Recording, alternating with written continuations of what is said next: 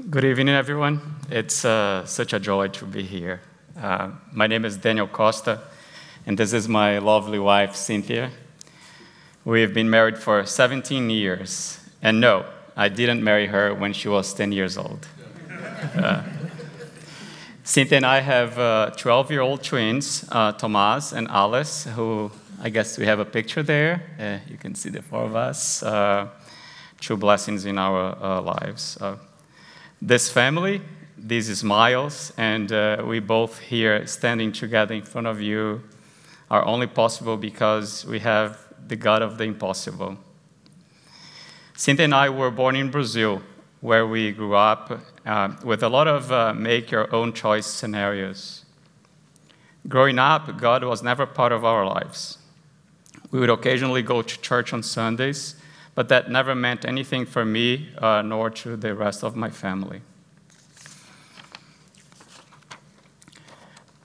The sadness and lack of any demonstration of love that I experienced growing up between my parents were always very explicit to me. They lived in the same house, but were never an example of what a marriage should look and feel like from a child's perspective. My mom was extremely passive, very focused on her work, never speaking up and accumulating loneliness after loneliness, with very low self-esteem and a lot of bitterness. She would refer to our academic success as a good reason to live a life like that, putting on me and my brothers the responsibility for her empty life. She ultimately started dumping a lot of her disappointment with my dad on us, especially on me being the youngest of 3 boys and the last to leave our house to go to college. This led me to force my dad to leave our house when I was a teenager. It was clear to me that I did not want to be a husband or a dad like my father. Also, the age difference between me and my brothers exposed me at an early age to thoughts centered around lust and my value derived from academic accomplishments. I saw pornography and masturbation as something that every boy would and should do in order to become a man, which made me see sex as something that was purely self-serving. The culture that I grew up and the influence of my family made alcohol a huge component of my life as early as when I was 15 years old. In hindsight, it's very clear now that back then I was already trying to escape reality. During my teenage and young adult years, I followed what I thought was the recipe for and the definition of success. I worked really hard, and my academic accomplishments were always praised by my family and my friends, validating the "you are in the right path" view that I had of myself. Not knowing what true joy was, it was very difficult for me to have the awareness that something was missing. Transitioning from medical school to being a physician, I was working a lot, was recognized as a good doctor, and a fun friend to hang out with. None of this, however, meant that I had grown as a more mature person. It was quite the opposite. These successes, combined with being taught that I could not and should not count on anyone but myself, set a very prideful foundation. Humility meant weakness. I had become my own savior. Proverbs 11:2 says, "When pride comes, then comes disgrace, but with humility comes wisdom." Ultimately, this self-made man pride made me feel good enough to judge and feel superior to others, take things for granted and feel entitled rather than grateful. I am the youngest of 3 girls, raised by a mom who married at a very young age and divorced at my dad's request after 26 years of a very unhealthy marriage.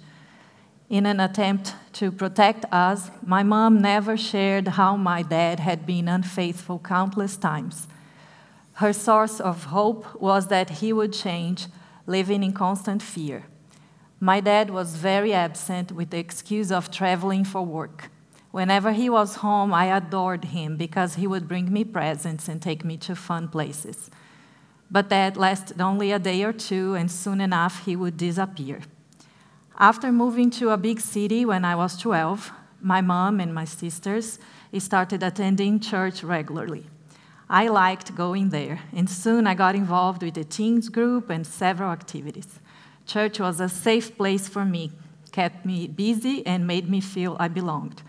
I started dating a boy from the group when I was 15. We dated for 7 years.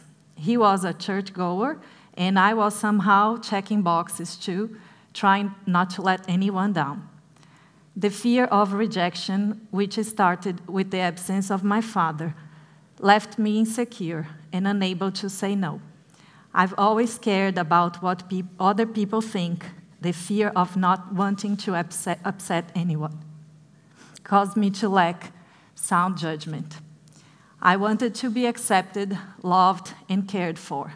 I was willing to deny who God had called me to be in order to live up to other people's perceptions. Proverbs 29:25 says, "Fearing people is a dangerous trap, but trusting the Lord means safety." In 2004, I met Cynthia. She checked all the boxes: beautiful, sweet, hardworking, fun, and smart. Through mutual friends, we got closer to each other. When we first kissed, I knew I would marry her, and I told her that. I knew she was a believer, and that did give her extra credit. She would be a faithful, loving wife and mom that would help create healthy routines that I never had growing up. 3 months later, we were engaged, and 6 months later, we were married. I think there we are. Not knowing what love meant, I wanted to make her as happy as I thought a wife could be. I almost always looked at my parents' behavior as an example of what not to do in my marriage.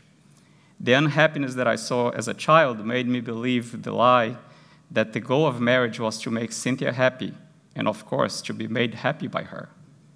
A contract, not a covenant.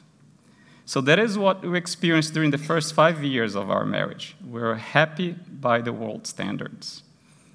That's when things started to change. Increasingly busy at work and having newborn twins, and recently moved to the United States, we found ourselves away from our family at a place where the self-made man myth is cultivated. My desire to be a fixer and perform well in a demanding job changed my attitude towards everyone around me. I became a transactional person, set very high expectations from everyone. Every time I felt Cynthia was not the perfect mom that I never had, or that she was not making me happy, I felt frustrated and unloved. Rather than seeking dialogue, I would withdraw, bitter and selfish, with a relentless apathy towards her. This gradually separated us, and sadly, I found myself alone and lonely, putting our family in a very, very vulnerable position. Matthew 7:129 says, "Judge not, that you be not judged. Why do you see the speck that is in your brother's eye, but do not notice the log that is in your own eye?" When I was in college, I got busy between a job and clinical rotations, and slowly going to church wasn't my priority.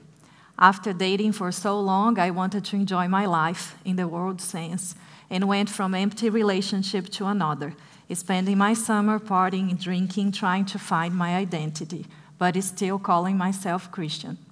After graduation, I was happy, professionally speaking, while still trying to find a relationship to fill a gap in my heart. When I met Daniel, I was hurt from a previous quick relationship with a non-believer, and as he said, after one kiss, he said he would marry me. For the first time, I felt someone was choosing to love me. After our kids were born, we slowly started drifting away from each other. Daniel was very involved with the kids, and I started feeling neglected. Unhealed past wounds came back to surface. I started believing the lies of the enemy, that I had married the wrong boyfriend, that my husband would never change, that someone else would love me more, and that I should follow my heart, or I would end up like my mom. I was seeking justification for my wrongdoings. I lost hope in my marriage. Through social media, I reconnected with an ex-boyfriend, and slowly the text messages became a phone call that led to other conversations, and I became emotionally involved with him. I was trusting my feelings instead of God's truth, and that would have led to divorce if it wasn't for God's grace. I stopped pursuing Christ, but he never gave up on me. God was working in Daniel's heart long before I realized it. When he found out about this emotional affair and where my heart was, Daniel met me with forgiveness and grace. Instead of accusation, he showed me a sincere desire to work in our marriage. Proverbs 28:13 says, "Whoever conceals their sins does not prosper, but the one who confesses and renounces them finds mercy." Because of this truth, bringing my sin into light caused my sin to lose its power over me. God found me in my mess. I started seeking the Lord and to truly know him in a deeper way. I began to fully understand the depth of God's great love for me, and that the deepest desire of my heart only Jesus could satisfy. I was so convicted of my sin, and with that came a lot of shame. As Cynthia said, in December 2020, our marriage was in the ICU after many years of gradual deterioration. I felt that Cynthia was not making me happy, did not appreciate all that I did, and getting a divorce seemed like the norm among most people we knew. So divorce seemed like the natural next step. I thought, that will be tough. I will suffer, but she will suffer even more. That's how much of a playground for the enemy I had become. But God had different plans. He used a counselor to help me identify that many of the issues with our marriage were the result of my behavior and poor judgment. I learned how frequently my disappointment was not because Cynthia wronged me, but because she failed to meet my unrealistic expectations. Looking in the mirror to find out how I missed the mark so badly and for so long led to a sudden, overwhelming avalanche of negative feelings about myself. It was paralyzing, scary, and disorienting. A self-declared rational, hard-working, and data-driven man, I realized that I had become a cold-hearted machine, successful by worldly standards, but I was broken and empty inside. In Romans 6:23, Paul says, "For the wages of sin is death." For the first time, I caught myself praying to a God that I doubted was real and personal. And that was when my first encounter with Christ happened, in my lowest valley, struggling with shame, guilt, and hopelessness. I literally asked Jesus to provide me relief and show me the way forward. And he did. In the same verse that Paul reminds us that the wage of sin is death, he says that the gift of God is eternal life in Christ. Jesus showed me that I was loved, forgiven, not defined by my past, and that walking in his direction was the way forward. That my identity was not determined by whether our marriage was going to survive. 2 Corinthians 5:17 says, "If anyone is in Christ, the new creation has come, the old has gone, and the new is here." 2 years ago, on May 23rd, 2021, Jesus gave me a new life and a new heart. I think, yeah. So that counts as our first kiss.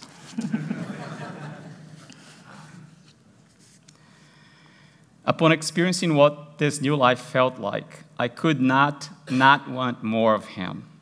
I quickly directed my focus to God and how to get closer to him. The songs I listened to, the books I read, what I shared with others throughout the day, all revolved around my pursuit of him. It was not until a few months later that I became a believer and was committed to rebuilding our relationship that I found out about Cynthia's affair. My initial reaction was the opposite of what I always thought I would do in a situation like this. I realized that long before Cynthia was unfaithful to me, I had been unfaithful to her, and more importantly, to God. Every time I was judgmental, disregarded her opinion, gave her my disapproval look, ignored her existence, or said that our problems had nothing to do with God, I took steps toward my death, the death of our marriage and of our family. Seeing Cynthia's genuine repentance, I did not want her to feel the shame, the guilt, and fear that I felt, and that were very fresh in my memory. I can see how God orchestrated this sequence of events. He turned what the enemy tried to use to separate us, to unite us like never before, to renew our commitment to each other, to experience his goodness, and to learn to lean on his strength to fight the battle that we cannot fight on our own. Don't believe the lie that you have done something terrible that can't be forgiven or that your marriage is broken beyond repair. Look at the cross. There is nothing too big to be covered by that payment. Daniel became my best friend. There is no one I would rather be with. That didn't happen overnight, but by surrendering daily our marriage to God's unfailing love, prioritizing our relationship with the Lord. At the beginning of the re-engage, we truly felt our marriage was in a good spot after the darkest valley of our lives. Still, every chapter revealed something in us that needed to be worked on. We learned the importance of sharing past sins and wounds that, if left in the dark, would prevent us from experiencing emotional intimacy and oneness. We know this is a long story. Living and writing it has produced many tears of brokenness turned into gratitude. Turning to and loving God allowed me to see Cynthia as the wife that he sent me, that I vowed to love, and whose brokenness, just much like mine, should be an encouragement for me loving and serving her. As we reflect on how we got where we got, which may be what brought you here today, we realize that what rules our hearts will shape the way we deal with life's ups and downs, including our relationships. Real change requires a change of heart, and Jesus is the one and only that can do that. Jesus is the only celebrity in this story of redemption and new life. All glory is his. This is not a case of heroic faith. Instead, it is a case about the abundant grace of God towards us. It was, it is, and it will be when we put him at the center of our lives and relationships that we experience being alive. The oneness that we experience transcends what we thought possible on the day that we got married 17 years ago, and is another evidence of his love for me, for Cynthia, and for our family. Before we say goodbye, we want to ask you to reflect on what you, not your spouse, can do to avoid this cycle of struggling heart leading to expectations, disappointment, anger, and walls that separate you from each other and from God. James 4:8 says, "Draw near to God, and he will draw near to you." God bless you, your marriages, and your families. Thank you for letting us share.